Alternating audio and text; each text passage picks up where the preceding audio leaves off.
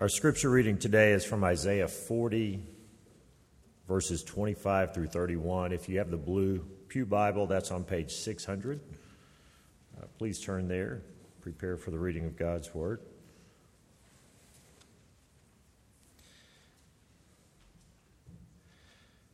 Isaiah 40, verses 25 through 31.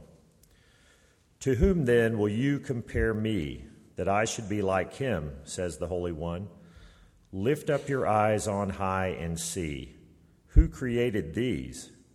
He who brings out their host by number, calling them all by name, by the greatness of his might, and because he is strong in power, not one is missing. Why do you say, O Jacob, and speak, O Israel, my way is hidden from the Lord, and my right is disregarded by my God? Have you not known? Have you not heard? The Lord is the everlasting God, the creator of the ends of the earth. He does not faint or grow weary. His understanding is unsearchable. He gives power to the faint, and to him who has no might, he increases strength. Even youths shall faint and be weary, and young men shall fall exhausted.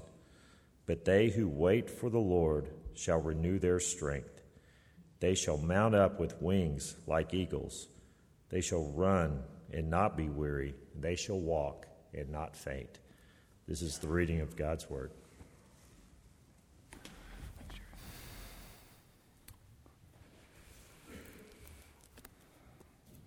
Well, good morning, everyone.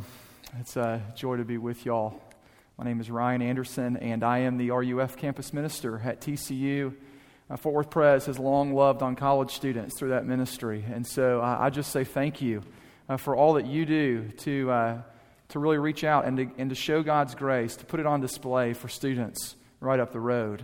If you're a parent this weekend, because you're in town for Parents Weekend, if you're here today, welcome, as Darwin said. We're glad to have you here today. And so it's a real joy to come before you today and to be able to open up God's Word together. I know I need it today. Perhaps you do. Will you pray with me?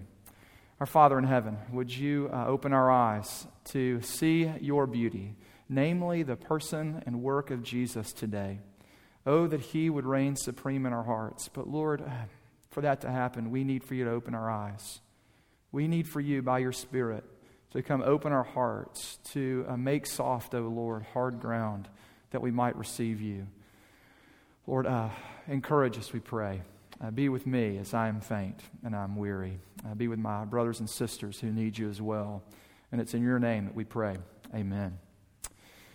Well, we're looking today at a very famous passage from the book of Isaiah, something that you're probably familiar with if you've been familiar with the Bible. If the Bible is not familiar to you, you probably have heard this on a Hallmark card or something like that somewhere. So it's a very popular text. But before we get into it, I want to ask you a series of questions. What do you need when you've reached your limits? What do you desire when you're at the end of your proverbial rope? What do you need when ability, desire, and circumstance fail you? What does it look like to reach the end of what you're able to do? The comedian Brian Regan, if you've listened to him, he has a little bit where he talks about a spelling bee. And he says this about it. He says, you know where it all went wrong? He says, it was the day they started the spelling bee. Because up until that day, I was an idiot, but nobody else knew it. He jokingly tells of the public humiliation that came with misspelling a word. He says something like this: spell a word wrong, sit down in front of your friends. I remember too, when I was in third grade, I misspelled the word goes. I spelled it like hose, G-O-S-E, and I had to sit down in front of my friends. Thankfully, my teacher came over to me. She put her hand on my shoulder and said, everything's going to be okay. I needed a sympathy that day, and I'm sure glad I got it. What about when you reach the end of your courage? Not too long ago, in fact, last weekend, our 2-year-old Evangeline heard what most of us are no longer scared of: thunder. She ran to me, arms outstretched, and said, Daddy, scared. So I picked her up, and we walked outside, because I'm a mean dad, I suppose, and we sat on the porch. And she listened to thunder pealing as she was in my lap, and I assured her that everything was going to be okay. She said, "It's too loud, Daddy." And she soon got up and ran away, leaving me and her fear in the dust. What do you need when life gives you something that you didn't expect? My friends David and Aaron knew. They were at the hospital excited about the birth of their first child, Grace, and the delivery went swimmingly.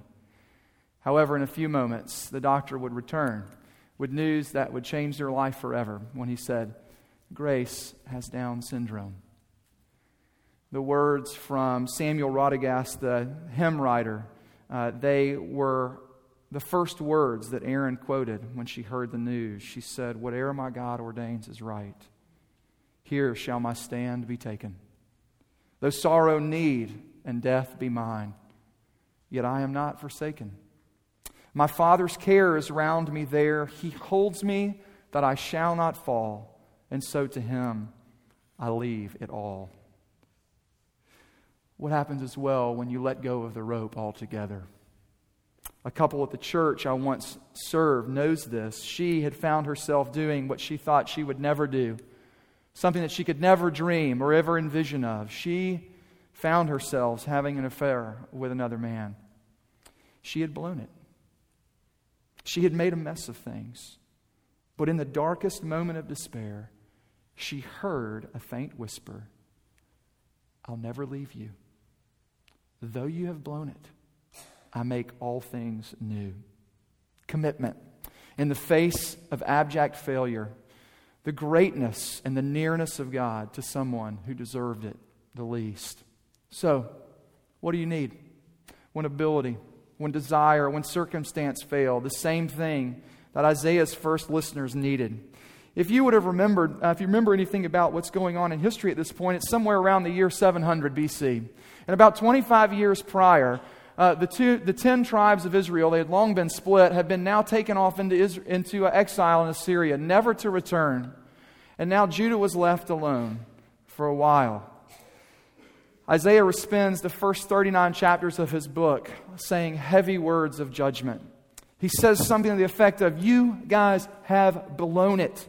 You've abandoned God in practice. You give lip service to worshiping Him, and your ethical life is absolutely abominable.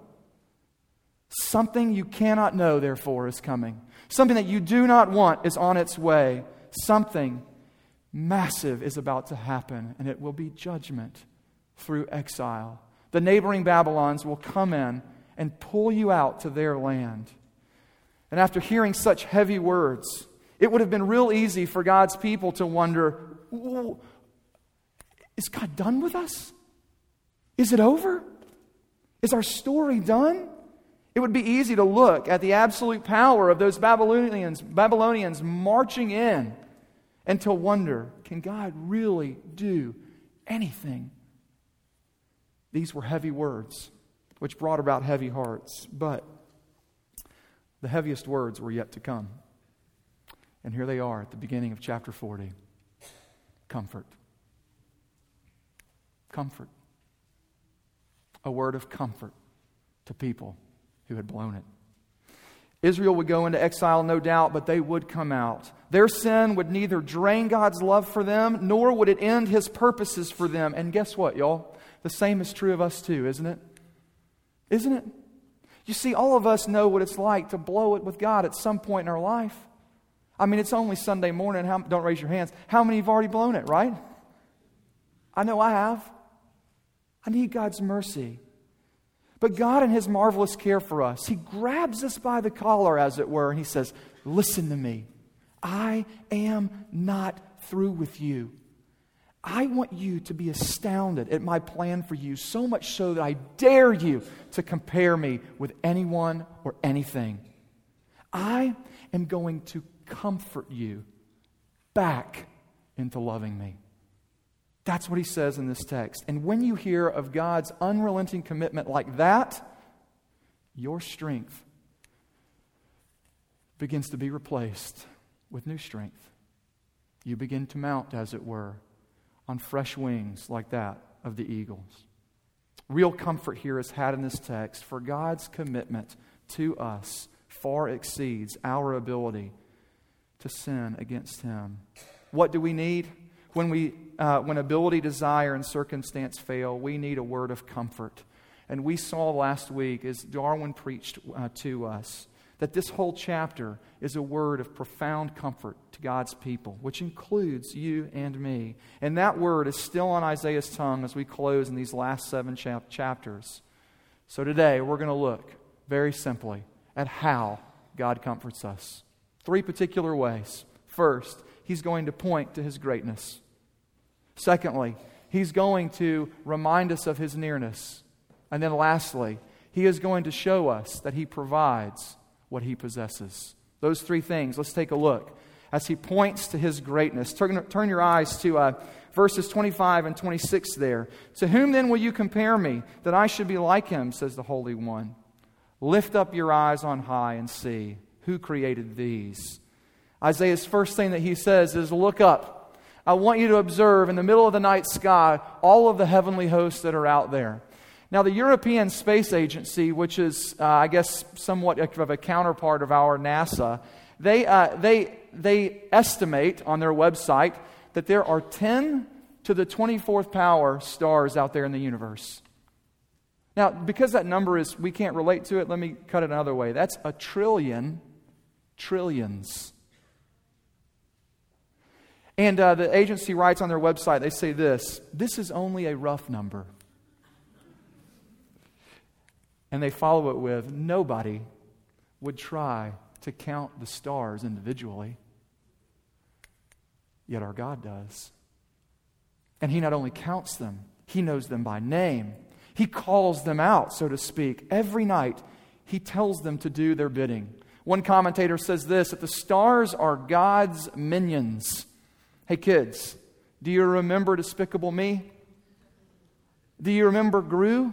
Have you seen it? If you have, do you remember Gru and all his little yellow buddies, his minions? They did whatever he asked them to do. He commanded them to do. Well, the Bible says that the stars are like that. Every single one of them are like that with respect to God. That they go out, they do His bidding every night. That's what He does.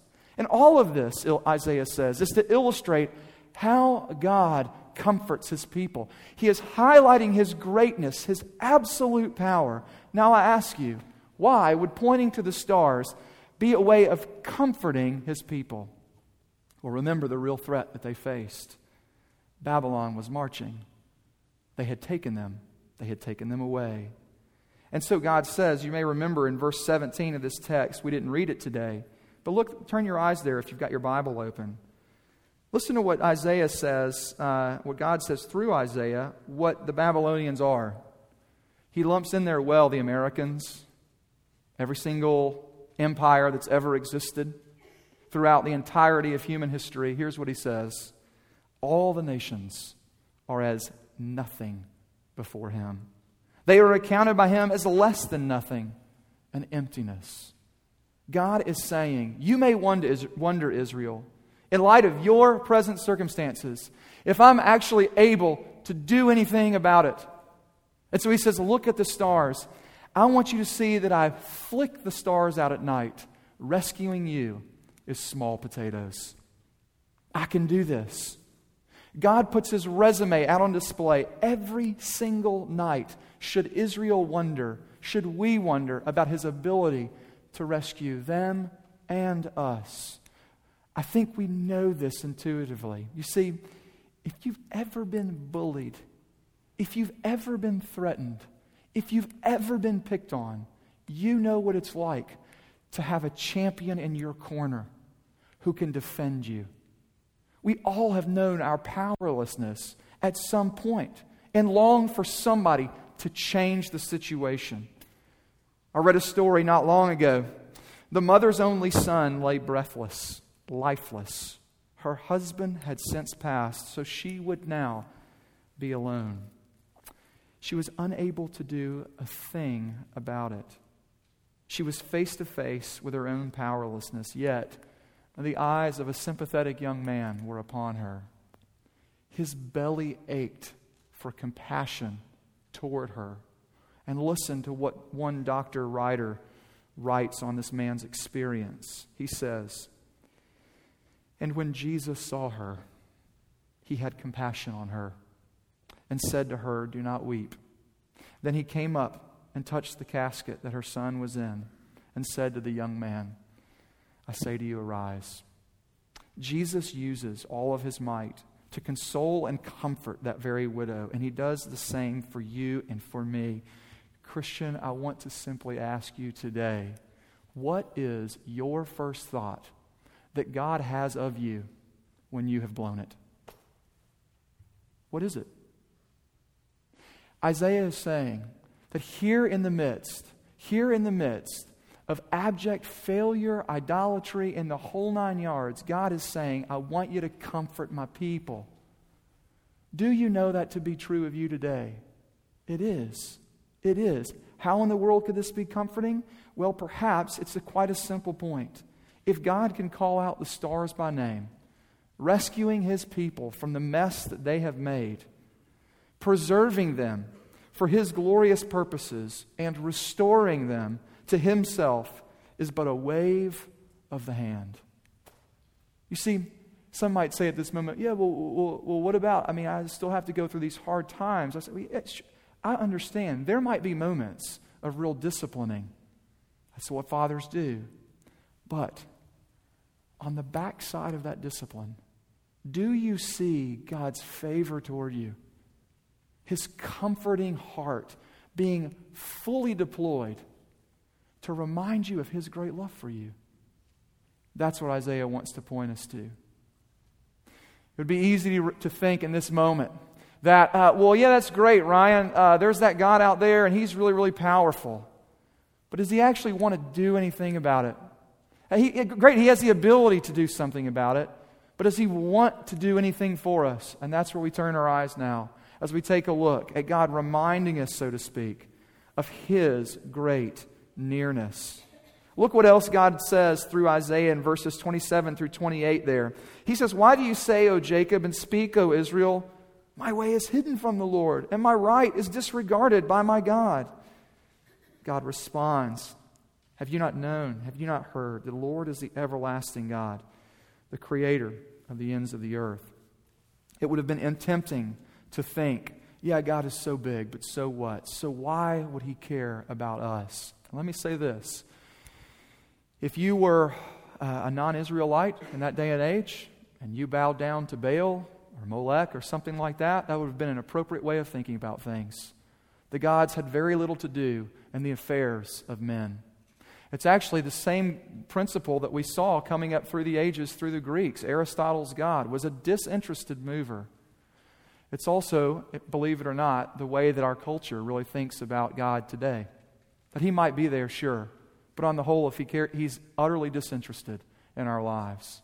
And Isaiah says nothing could be further from the case with a God named Yahweh. Let's take a look at what I mean. Notice there in these verses in verse 27, you'll see there in your Bible, he says, "My way is hidden from the Lord." And again, that pops up in verse 28, the Lord. And then again down in 31, the Lord. And in your Bibles, the typeface is probably something like all small caps. That is the publisher's way of highlighting to you the personal name of God. Yahweh is his name. And because of that, something is incredibly personal is going on. He is highlighting a personal name to get at the personal nature of his relationship with us. You might be reminded of Exodus chapter 34, where Moses has said, "God, I want to see you." And God says, "There's no way you can see me. You can't last in my presence." And so he says, okay, what I'm going to do is I'm going to cover you with my hand. And as I pass by, I will reveal my name to you. I will reveal my character and my nature to you. And you'll get to see the backside of it. And what does God say in that moment? In Exodus chapter 34, he says this, the Lord, a God merciful and gracious, slow to anger and abounding in steadfast love and faithfulness, keeping steadfast love for thousands, forgiving iniquity and transgression and sin, but who will by no means clear the guilty. But moreover, Isaiah is using the actual personal names of Israel themselves. You see it there when he says Jacob and Israel. These are incredibly personal names, indicating this covenant relationship that God has with His people. One commentator, Young, puts it like this: there's a reason why both Jacob and Israel are named. If you know your Bible history, you know that's the same person. It's the same people group. And the reason he's using the name Jacob is because Jacob was Israel when they blew it, when they couldn't keep it together, before wrestling with God. It represented a hard people. And then afterwards, after wrestling with God there, Jacob finds a new name, Israel, representing receiving God's blessing. That's what's going on in this text. God is saying, listen to me. I am intimately involved. You bet He gets involved, Isaiah is saying. He has made Himself known to you. He has entered into covenant with you, such that His very fame and reputation rests on yours and mine's flourishing as a people. That's insane that God would do that. But that's how much He loves us. That's how intimate He gets with us. Isaiah is saying the great power is not just out there, Israel. It is here. It is in your midst. Your Creator is your covenant God. He is your Redeemer. Later on in chapter 54, which we may look at, I don't know, but Isaiah says this, that your God is your Maker, is your husband. That's how intimate He is with us. So not only does God have the ability to rescue and redeem, He actually wants to. He still loves them. He still cherishes them. God is big enough to do something about our lot. Yes, He is, absolutely. And He actually wants to. And by reminding them of this, Isaiah is saying, you have a God who is intimately involved in your affairs. Listen to a few words that God speaks of you today. And this is from the Old Testament, a place where people sort of think that God is angry at His people. Listen to this. He says this in Deuteronomy 7, you are my treasured possession. You're my gems. In Zechariah chapter 2, he says this, do you know what you are? You're the apple of God's eye. He delights in you that much. And the other Z prophet, Zephaniah, in chapter 3, verse 17, we hear God singing lullabies over His people. That He rejoices over you with singing. This is how God thinks of you today. This is how near He is. The Apostle Paul, you might remember, he writes this in Philippians chapter 4. Do not be anxious about anything, but in everything by prayer and supplication, with thanksgiving, let your requests be made known to God. Some of us have found deep solace in that verse, deep rest, because we say, yes, God tells me not to be anxious. He says, bring my requests before Him. But do you know what else He says right before it? He says, the Lord is at hand. The only thing that will relieve those anxieties, Paul is saying, is the very nearness of God. This is what is for you today, church. This is what is on offer. Can you believe it? Well, we haven't gone very much further, and we have a little bit more to go, because, see, all we've done so far is said, yeah, okay, great, there's a great God out there. He's powerful, and now He might be near, but that's a long way to go before saying that He'll actually get involved and do anything about it. Wouldn't that be a cruel thing? For God to be powerful, for Him to be near to us, and for Him to do actually nothing to benefit and for our good.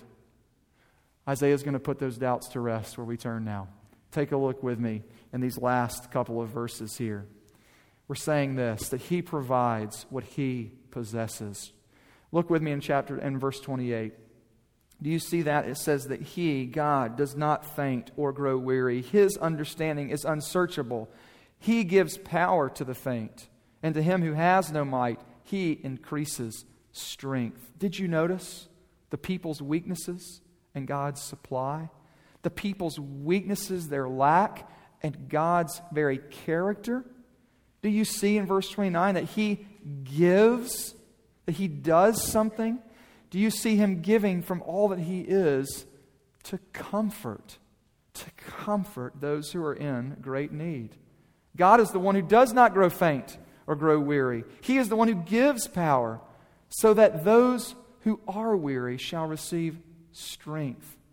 You see this language here of being faint and weary. Let's hit that really, really quickly. The idea of faintness there is exhaustion because of the hardness of life.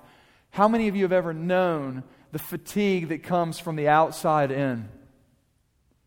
Your circumstances are such they just bear down on you and press on you and they exhaust you.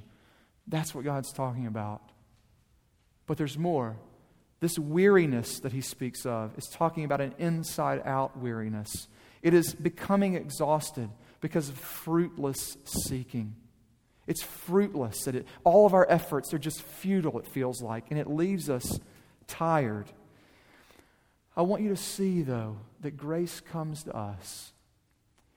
He gives us. He doesn't just say, I'm going to comfort you. Objectively, he's saying you will be able to experience subjectively the real comfort that I give. Where do we see that? Well, you know the very popular verse there. He says that even youths shall be faint and weary. In 31, he says, but they who wait for the Lord shall renew their strength. This idea of waiting is to rest. This idea of waiting is to trust. This idea of waiting is to look expectantly. And when we do it, so to speak, that God meets us there because he longs to not only extend comfort, but to have that comfort experienced. Working with college students, I get to see weariness all around me. As soon as you ask the question, hey, how you doing today? Do you know what they say? I'm telling on some of you guys because you're here and you're a college student. They say, oh, I'm so tired. I'm so exhausted. I can't believe it. I'm like, yeah, I've been staying up that late and not sleeping. We'll do that. But here's the thing. They're actually not lying.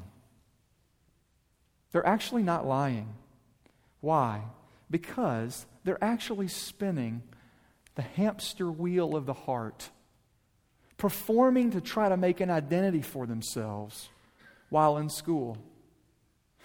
They have on offer to them a billion other ways to try to find a name for themselves. You can look good, so to speak. You can find the right job or get in the right profession. Hey, you know what? Just make the great grades, then you'll be somebody. The great grace of the gospel is, though, if you stick around long enough, you get to see grace come home to them, too. You really do. I was meeting with a college student not too long ago, and I was listening to him talk about how faint he had grown at the hypocrisy of the church that he had seen through his years. He had kind of just determined, I'm really done. And you know what? A friend kept on bringing him to RUF. Not that we're the Savior by any means. God uses us. But God began to really show him the power that was on offer to him, the real care that would come to him. And through his story, other people are actually being blessed. It's been amazing, so much so that these are his own words. Listen, he says, grace is the best thing that has happened to me. Do you know that? Are you weary? Are you worn out? Do you know that God is not remaining distant? That he's near? That he gives what he possesses? That he renews strength? That he eagerly and delightfully gives what we so easily lack? That is what is on offer today in this text. How do we see this? Well, look with me. You don't have to turn there, but just listen for a moment. It is very, very interesting that Isaiah's whole program is basically built on what he says in some ways in verse 15 of chapter 30. Listen to what he says. He says, it is in returning and in rest that your salvation will be had. It's in rest. And by resting, God meets us there. How do we see this? How do we see that God is near? He is not only saying, well, I make it to the end with you, but listen, you will make it to the end with me. I will not only be the one that preserves you, I will be the one who perseveres you, so to speak.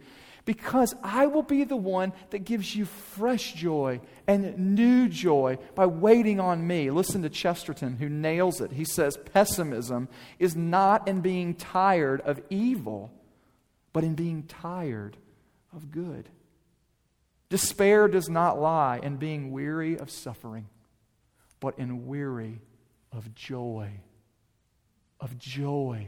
And where is great joy to be had? Well, isn't there great joy to know that God Himself has so committed Himself to us that He will renew us? That He will do whatever it takes to sustain and to supply us? And doesn't that bring great joy to our hearts? That is what is being said here. And how does He do this? At one point in Jesus' ministry, in John chapter 14, He says this, I will ask the Father, and He will give you another helper. And that's very telling. Because what He's actually saying is I will give you another comforter, the Holy Spirit. This is really, really interesting. Because I want you to see that the Holy Spirit's role is to actually comfort us. He is the member of the Trinity who has been charged with this duty. Keep them. See them through to the end. And He does it with great joy. With great joy. How does He do this, though? How does the Spirit actually preserve us? He illumines, He shines a light on the finished work of Jesus on our behalf. I didn't mention this in the first sermon, but I'm going to take a moment now. How many of you all remember Simeon? Do you remember at Jesus' birth? Jesus' birth, Simeon the old man, he's gone blind. He's saying, I have waited for what? The consolation of Israel. That's very, very telling. Because what it means is God's people has long come back from exile, and yet they still long to be consoled. And then the baby Jesus is placed in His hands. And He says, at last I've seen it. Simeon saw something. Do you? Simeon saw something. Do you? The Holy Spirit shines brightly on this finished work of Jesus. Because why? He is the great God that has come near to do good, to give what He possesses for us. Sayers, the writer Dorothy Sayers says, He, Jesus, has Himself gone through the whole of human existence, from the trivial irritations of family life and the cramping restrictions of hard work and lack of money to the worst horrors of pain and humiliation, defeat, despair, and death. When He was a man, He played the man. He was born in poverty and died in disgrace and thought it well worthwhile. He is the proof that God will do all that is necessary to give strength to the faint. He was faint for us. He breathed His last, dying, that we might live. He was left alone. Isaiah would say that He was afflicted and stricken by God so that you and me might know the comfort that Isaiah is speaking of. So that when you and me blow it, we might know the great comfort that God gives. Will you pray with me? Our Father in heaven, hallelujah. Hallelujah that this is what is true of us today. Thank You for giving us Jesus. We ask that You would take these things and put them deep in our hearts, that we might see how beautiful He is, how believable He is, and that our lives might be changed, that we might take joy in walking with You, that we may take great delight in serving our great King through loving You and loving others. We ask this all for Your name's sake. Amen.